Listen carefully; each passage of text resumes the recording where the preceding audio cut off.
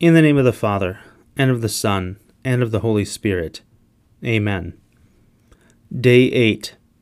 Today we pray for those who feel abandoned by God. May they come to see God working in their lives, restore their faith in Him, and come home to His church.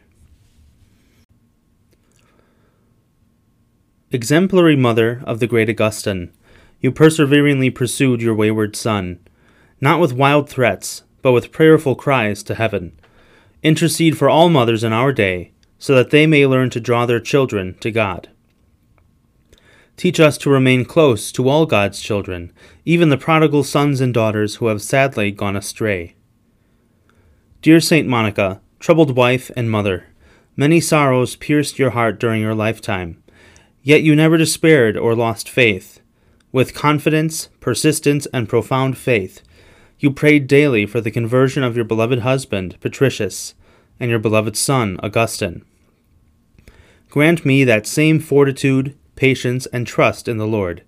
Intercede for me, dear Monica, that God may favorably hear my plea for everyone that we hold most dear in our hearts.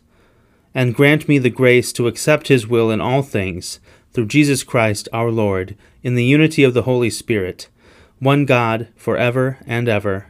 Amen. Our Father, who art in heaven, hallowed be thy name.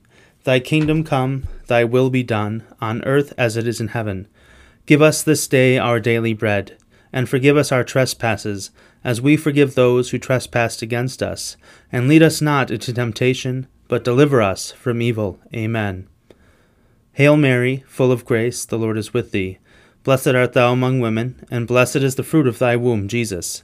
Holy Mary, Mother of God, pray for us sinners, now and at the hour of our death. Amen.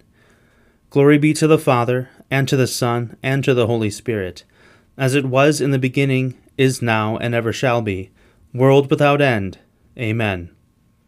Saint Monica, pray for us. In the name of the Father, and of the Son, and of the Holy Spirit. Amen.